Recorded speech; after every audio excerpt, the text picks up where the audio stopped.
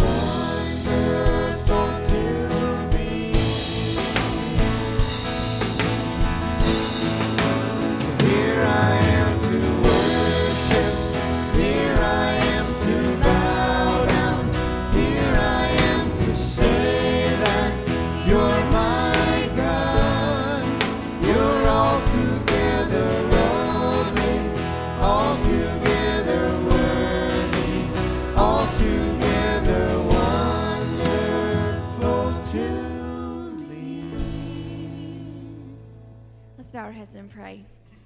Dear Lord, thank you so much for being that for us, for being awesome and wonderful and worthy of praise, Lord. And we just come here today to worship you and to lift you up and to just to focus on you during this hour of just worship, Lord. And we are so thankful for this day and for this opportunity to come and to praise your name together. In your name I pray. Amen.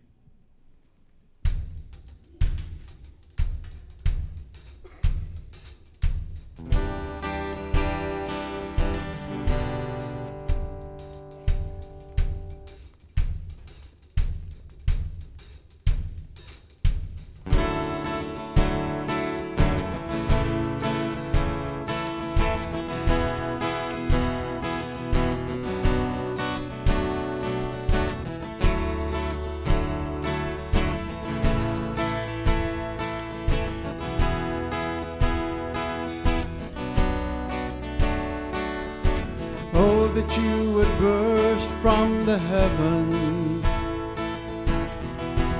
how the mountains would quake, that you would make the nations tremble, all your enemies would learn of your faith. How then shall we be saved? How can we be saved?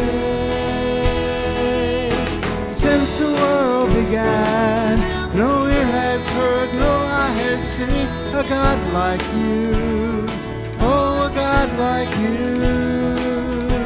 Since the world began, no ear has heard, no eye has seen a God like you, oh, a God like you.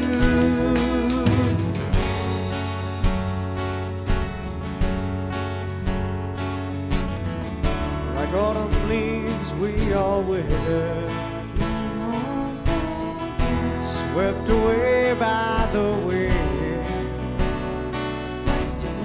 Oh, have mercy on us, Father, and please don't remember our sin. How then shall we be saved? How can we be saved? Since the world began, no ear has heard, no eye has seen a God like you, oh, a God like you. Since the world began, no ear has heard, no eye has seen a God like you, oh, a God like you. Oh Lord, you are our Father, we are clay, you are the Father, we are all formed by your hand, according to your plan. Oh Lord, you are our Father, we are clay, but you're the Potter, we are all formed by your hand, according to your plan. Since the world began, no ear has heard, no eye has seen a God like you, oh, a God like you. Since the world began, no ear has heard, no eye has seen a God like you, oh, a God like you.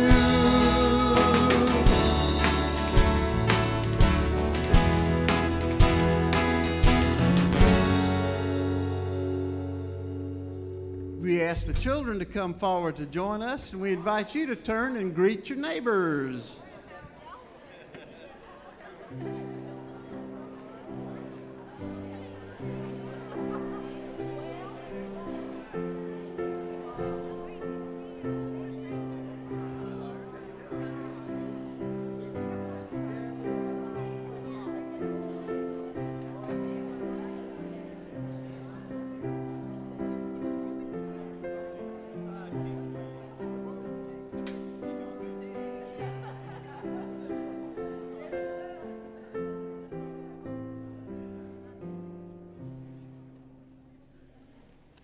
All right, good morning, everybody.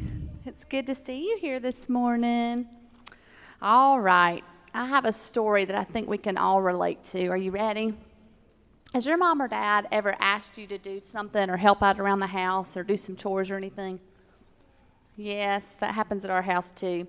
I'm sure that's probably happened. And this morning I'm going to tell you about a story about a father who had two sons named John and William. One day, Dad walked into John's room to find him building a model airplane. John, we had a lot of wind last night, and there are leaves scattered all over our yard. Would you please rake those leaves and put them into some trash bags for me? Dad asked. Oh, Dad, I don't have time to rake the leaves today. I'm busy working on this model airplane, and I really want to finish it, John answered. The father turned and left the room and went to look for William. He found William watching TV. William, there are a lot of leaves in the yard. Would you please rake those leaves and put them into some bags for me, Dad asked. Sure, I'd be glad to, William answered. Great, Dad said. I'll leave the rake and the trash bags out in the yard for you. After his father left, John began to think about what his dad had asked him to do. I guess I could rake the leaves and still have plenty of time to finish my model airplane later, John thought to himself. So he went outside and he started raking the leaves. When Dad returned home, he saw that John was raking the leaves. "Where's William?" he asked.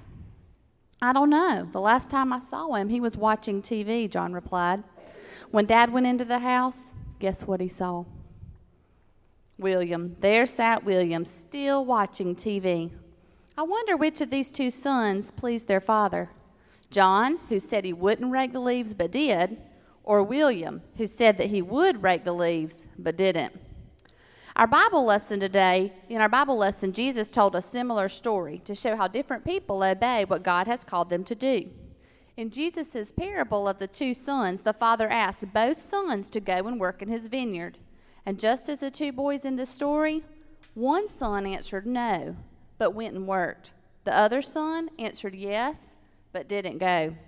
In telling this story, Jesus wanted us to realize that what we do is far more important than what we say we will do. And Jesus wants us to answer yes when he tells us to love one another, but what he really wants is for us to love one another. And Jesus wants us to answer yes when he says, "Follow me," but what he really wants for us to do is to follow him. That's the kind of child I want to be. Isn't that the kind of child of God you want to be? All right, let's bow our heads and pray. Father, sometimes we say yes, but our actions say no. Help us to be faithful to do what you have called us to do. In your name we pray. Amen.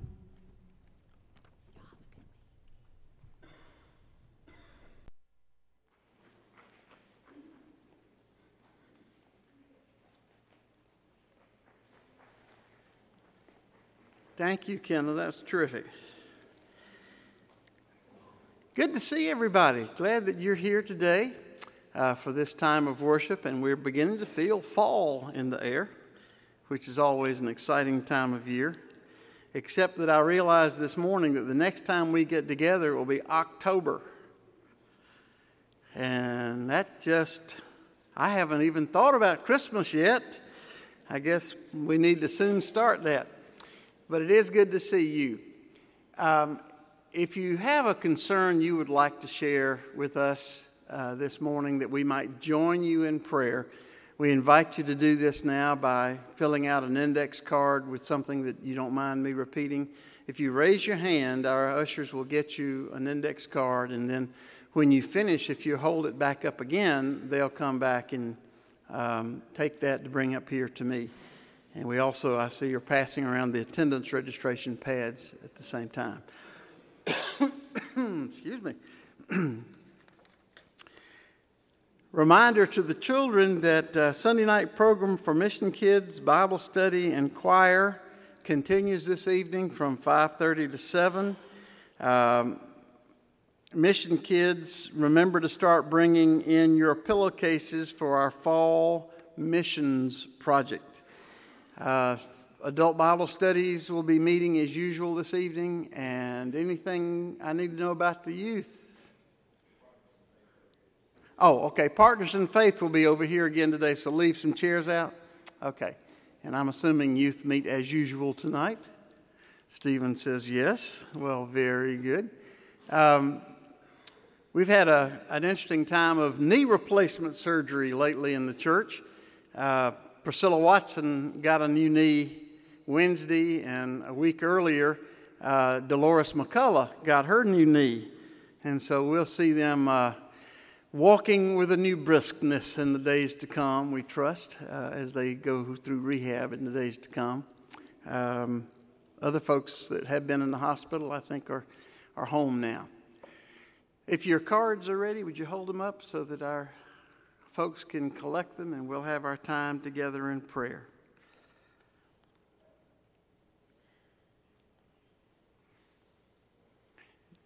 Just as we were about to start rehearsal this morning, Kelly got a phone call telling her that her mother had been at the emergency room all night. Gallbladder probably.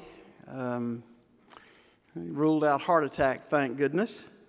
She's much too young for something like that, Kelly. She's younger than I am.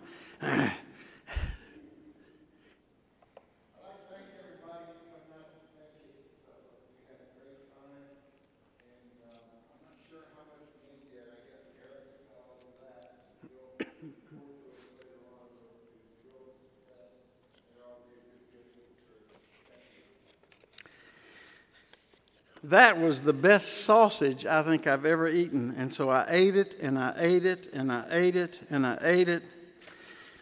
And my doctor, who gave me a prescription yesterday for my new gout attack, appreciated it as well. It was almost worth it. It was almost that good. We had a good time together. Let us join our hearts together in prayer.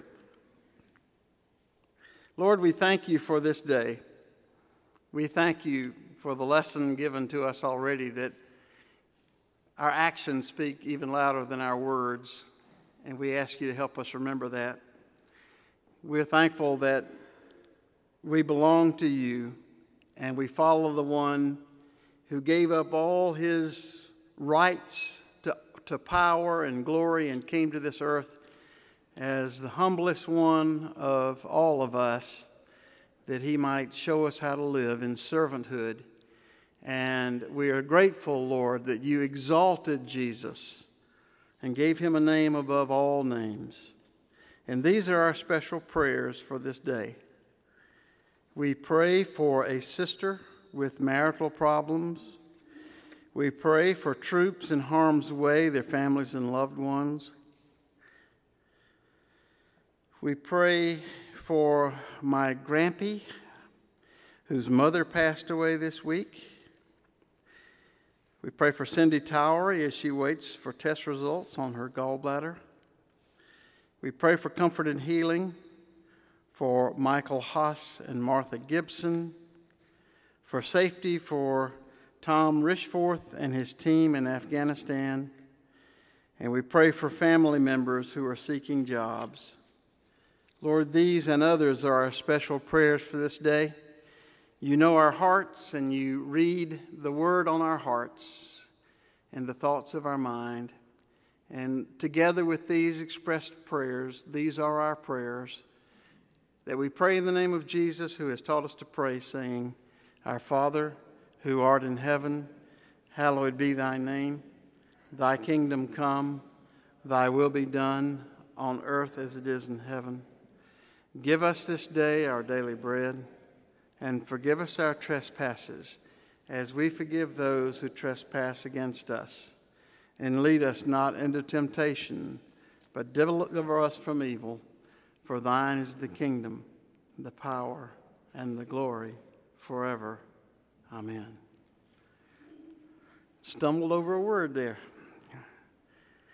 The scripture lesson today is from Philippians chapter 2, verses 1 through 13. If you have any encouragement from being united with Christ, if any comfort from his love, if any fellowship with the Spirit, if any tenderness and compassion, then make my joy complete by being like-minded, having the same love, being one in spirit and purpose. Do nothing out of selfish ambition or vain conceit, but in humility consider others better than yourselves. Each of you should look not only to your own interests, but also to the interests of others. Your attitude should be the same as that of Christ Jesus, who, being in very nature God, did not consider equality with God something to be grasped, but made himself nothing, taking the very nature of a servant, being made in human likeness, and being found in appearance as a man, he humbled himself and became obedient to death, even death on a cross.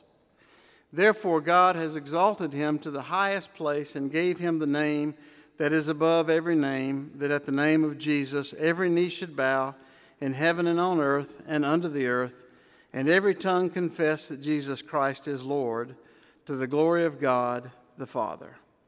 Here ends the lesson. Now, you folks ought to bow your heads every day and say prayers of thanks to God that you are members of Memorial United Methodist Church.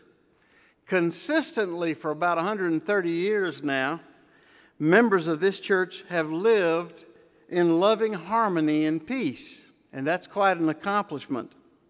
And that is just not true of many other churches. Here at our main sanctuary, we have a center aisle like this one. In some churches, they don't have a center aisle. They have a demilitarized zone. People sit on opposite sides of the aisle in their various factions, and they lob spiritual grenades over the demilitarized zone at each other in the form of frowns and whispers. I was at a church like that one time. Several pastors had already become casualties of that war, and I was determined not to let that happen to me. One of their members actually told me one day, "Preacher, every few years we run our preacher off, and so we're going to run you off too. So don't take it personally when it happens." I thought, oh my goodness. Several people in that church asked me what I was going to do to stop the warfare. And one day I just kind of halfway jokingly said, "Well, I don't think I'm going to try to do anything to stop the fighting because y'all seem to enjoy it so very much." I did promise them to put Band-Aids on the wounded until they decided for themselves to quit fighting. Other than that, I didn't start the war. I wasn't going to fire any bullets. Well, I was real happy in that church when a few months later they decided to work toward peaceful relations with one another. And it helped matters that by then they were all mad at me for not joining their side. There was something to be said for that, I guess. But judging by Paul's letter to his churches, infighting among Christians at churches isn't all that unusual. It is so very common. Paul basically had two messages in his letters. One was, we are saved through faith in Jesus Christ. And the other message was, can't y'all get along with each other? In his letter to the Philippians, Paul sounds almost like your mother on a real bad day. He says, if being a Christian means anything at all to you, if Jesus' love has made any difference in your lives, if it means anything to you that you belong to a fine Christian family like ours at the church, if you have any love at all dwelling in your hearts, if you give a hoot about anything, then make me happy. Live in love with each other. I think our children in our home probably heard Penny and me say that to them a time or two when they were little. It isn't easy to live in harmony and peace with one another. If it had been easy in the early church, our New Testament would be about half as thick as it is right now. So Paul tells us some practical things we can do to work toward peace. He begins with our inner workings, our minds, and our attitudes. Many of the problems that we have in life originate with our unchristian attitudes, especially self-centered ambition heightened by a sense of self-importance. Someone has said that the church is the last place where a little person can be a big fish in a small pond. We feel so powerless in society, and as individuals, we feel like we just don't matter in our communities. But we can still create quite a ruckus in our churches because it's small enough. So the place to begin making a difference in our churches is by becoming aware of our motives and attitudes. I personally have experienced a bruised ego in small groups, and I know what it's like to be determined to fix your ego at all cost, even at the cost of peace in a church. But there are healthier ways to do that than by disturbing the peace. Part of Christian maturity is becoming self-aware of our motivations and attitudes so that we can put Christ and the good of the church and of the church family ahead of our own personal issues. And after we become aware of our own attitudes, we can compare these with Jesus' attitudes. Jesus, of course, is the yardstick by which we measure ourselves always. And although we fall short of his measurement, we have a good goal to shoot for. What would Jesus do is a good question to ask ourselves, but is just as important to ask the question, what would Jesus think? And what would Jesus say? What would Jesus' attitude be about this and his outlook? What would those things be? What we do flows out of what we think and how we feel. And so it was very important for Paul to tell us about Jesus' attitude. And he does so in a poetry form, and it really does look like an early church hymn when he says,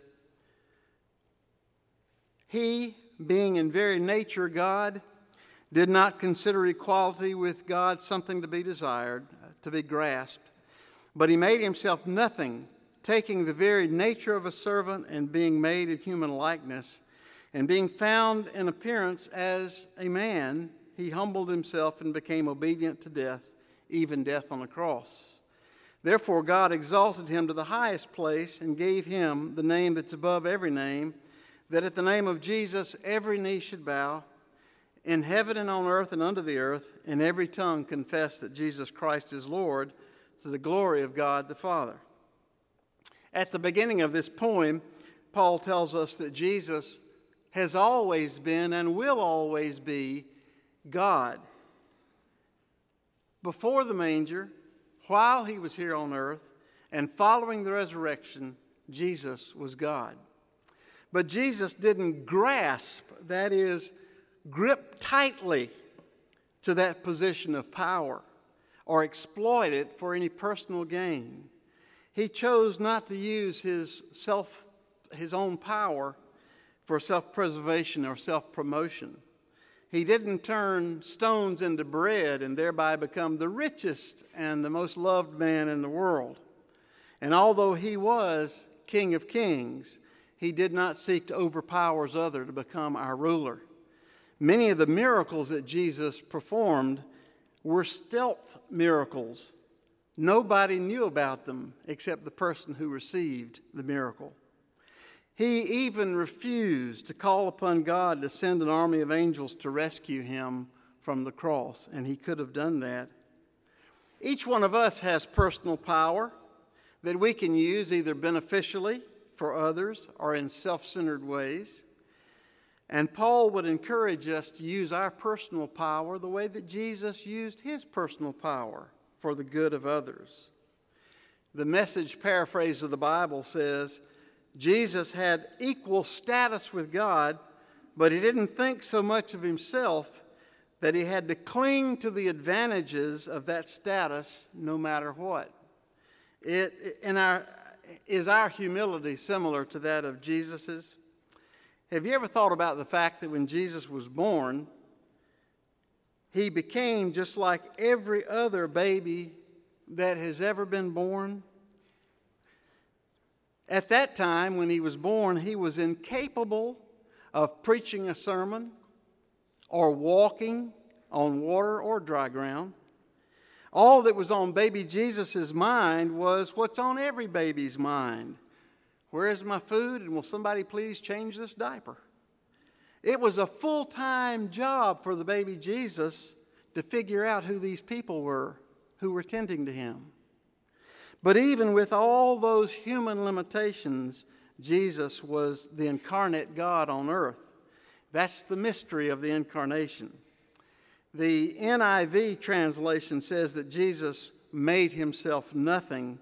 The NRSV says that Jesus poured himself out, emptied himself of all his rights and privileges that he had here on earth as God's Son.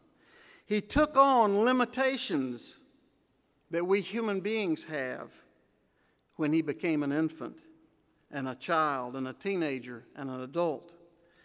Things like peer pressure became a reality for him. Temptation and hunger and fatigue were things that he faced. And he chose to become a member of a powerless group of people, a servant people, the ancient Hebrews. Now, only God could limit God, if you think about it. Only God is strong enough to limit God's power here on earth. And that is one of the things that helps me to understand how life here on earth works. For you and I to be able to have freedom of our wills to do whatever we want to with our lives, good or bad, God would have to be limited from overpowering and overruling our choices, wouldn't he? We get to choose even how we will treat one another, and God does not stop us from hurting one another. However, we do eventually reap what we sow, and that should be enough warning for us if we think we're going to mistreat one another. God limits himself in our world so that we might have free will. Jesus limited himself on earth by becoming a human being, a member of a powerless race. Whenever we follow Jesus and choose the path of service and humility, we limit ourselves, but we become what God truly wants us to be. Someone has pointed out that the first part of Paul's poem is the story of Jesus' progressive humiliation. He was God, but he gave up his position and his power. He emptied himself of his divine authority. He became human. He became a servant among humans. The further humiliation was when he obeyed God's will for him and embraced dying, and not just any death either, but the most painful, humiliating death that there is. Crucifixion was one of the most cruel forms of execution that man ever invented. Men who were crucified were stripped bare and ridiculed. So Jesus suffered humiliation, shame, dehydration, and pain. Even after he died, there was one final humiliation that he faced. That you and I might not suffer this fate ourselves, Jesus descended to the place of the dead so that we might not have to. Jesus went all the way to hell so that you and I don't have to. But after Jesus' humiliation, God began to reverse all that with his exaltation. God began a progressive exaltation. Step one was Easter, Jesus' resurrection. Jesus left the place of the dead and was restored to life. Then came his ascension to the highest, most honored place in the universe at the Father's side, and Jesus' crowning as King of Kings and Lord of Lords. Next, God bestowed upon Jesus' name the highest honors a name could ever receive. That the name of Jesus, his name is so honored in heaven that when it is uttered, everyone bows down in worship and praise. And Paul said this is eventually going to happen everywhere. In heaven, on earth, even in the world of the dead, we will all bow down and every tongue will confess that Jesus Christ is Lord. So the humbling journey of Jesus to earth was his incarnation, and that has been reversed by God in the resurrection and exaltation of Jesus. And Paul was convinced that ultimately everyone will recognize all of this. Now, whenever we choose a path of humility and service, God will lead us down a path of greater and greater humility. There will be times when we die to ourselves and our wishes, but with every death there comes a resurrection, and we become more alive spiritually. After we humble ourselves, we can be certain that God will raise us up and exalt us. Someone might even say that we remind them of Jesus someday. Paul concludes this passage by encouraging us to continue working out our salvation with fear and trembling, for God is at work within us. That's an interesting grouping of phrases, I think. I want to deal with the fear and trembling aspect first. Paul is not meaning here that you need to be scared to death you're going to lose your salvation. What he is reminding you is that you're a human being, and that's a precarious position to be in at all times of our lives. We have inherent weaknesses that come with the reality of being human. And so as we work out our spirituality and as we deal with one another, we need to realize that we are frail human beings. In another place, Paul tells us to be careful when we're sure we're standing because we just might be about to fall. We must never lose sight of our humanity. And whenever you and I become judgmental of others, that is a sure sign that we've forgotten that we too are sinners who are saved by grace. Continue to work out your salvation is also an interesting phrase. We know that we're saved not by our works, but by God's grace. But still, salvation must be worked into our very being, just like yeast must be worked into the dough, or else the biscuits won't be any good. We aren't fully grown spiritually when we're born or born again. Christian maturity takes time and effort. It can be best accomplished by making ourselves a part of the Christian family, the Christian community, where we can be loved and challenged to be more than we are. But we're not left to our own power as we work out our own salvation, for it is God who is at work in us, we're told, to will and to act according to his good purpose. While we are at work on ourselves, God is also at work on us, shaping our willpower and our actions so that we will follow God's good purpose for ourselves, for our lives. Always being aware of your human limitations, do your part to work on your own salvation, even as you depend upon God to be at work in you. Amen. I invite you to stand as we affirm our faith in God using the words of the Apostles' Creed. I believe in God the Father Almighty, maker of heaven and earth, and in Jesus Christ, his only Son, our Lord.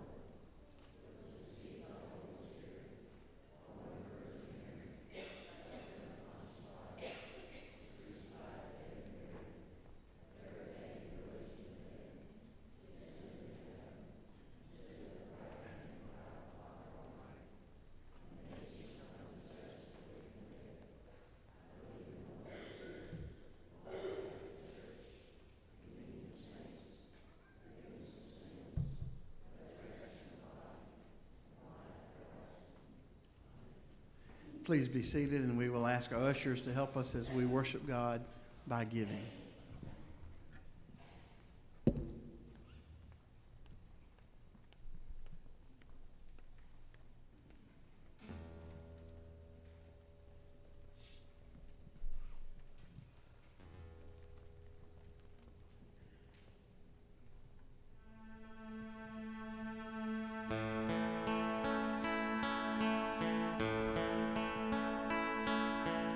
You stood before creation, eternity in your hand. You spoke the earth into motion, my soul now to stand.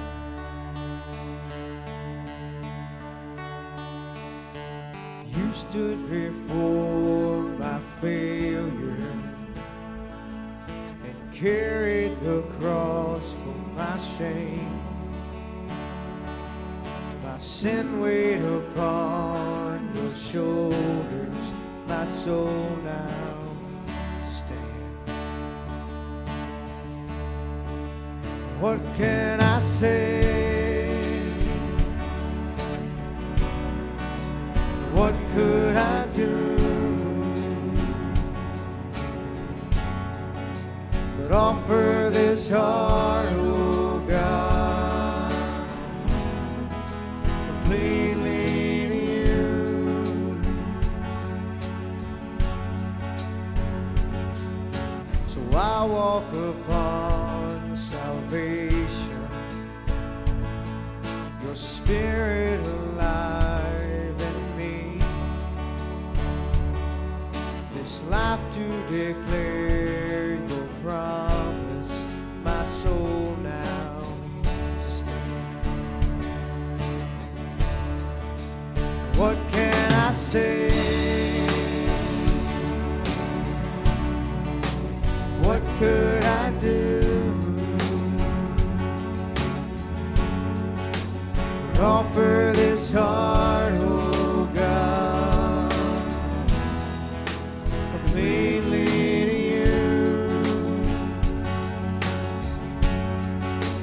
What can I say? What could I do? offer this heart, oh God, completely to you.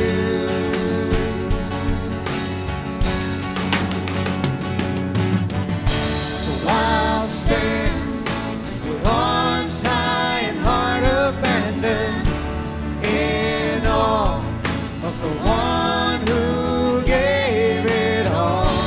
I'll stand, my soul, Lord, to you surrendered. All I am is yours. So I'll stand with arms high and heart abandoned in awe of the one who gave it all. I'll stand, my soul, Lord, to you surrendered. All I am is yours. So what can I say? And what could I do?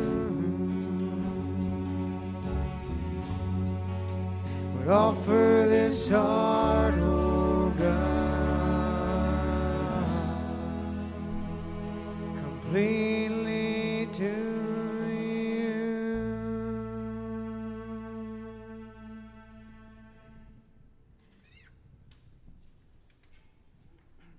Let's all stand and sing together.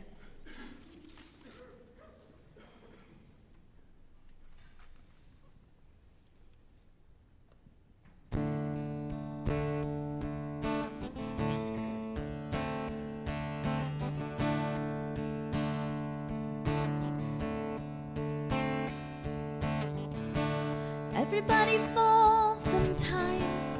You gotta have the strength to rise from the ashes and make a new beginning. Anyone can feel the ache. You think it's more than you can take, but you are stronger, stronger than you know. Don't you give up now. The sun will soon be shining. You gotta face the clouds to find the silver lining. I've seen dreams that move the mountains, hope that doesn't ever end, even when the sky is falling. I've seen miracles just happen, silent prayers get answered, broken hearts become brand new. That's what faith can do.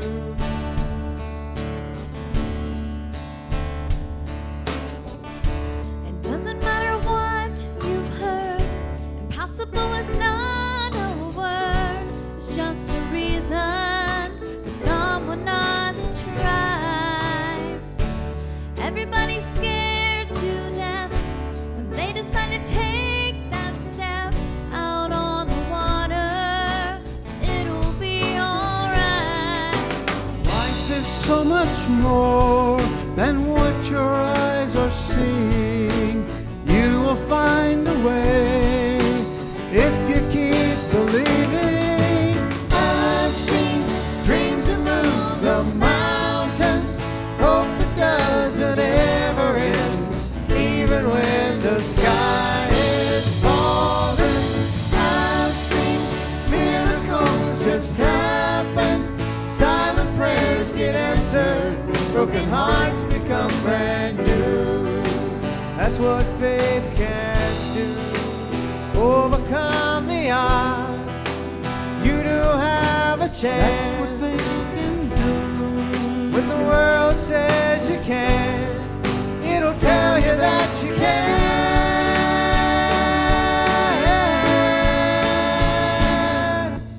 I've seen dreams that move the mountains, hope that doesn't ever end, even when the sky is falling.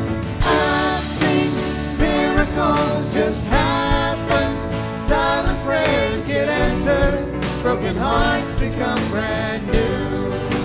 That's what faith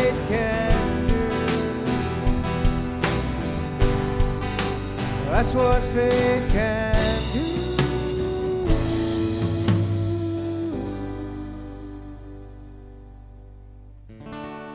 Even if you fall sometimes, you will have the strength to rise.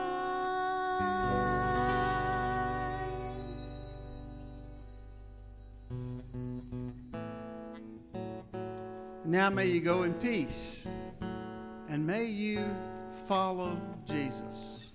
Amen.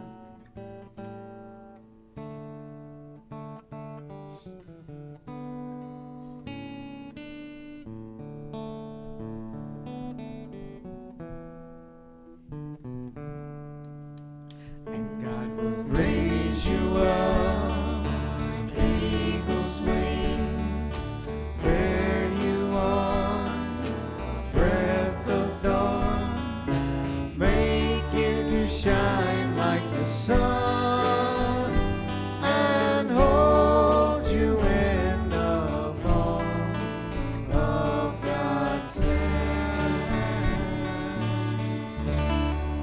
Have a great week.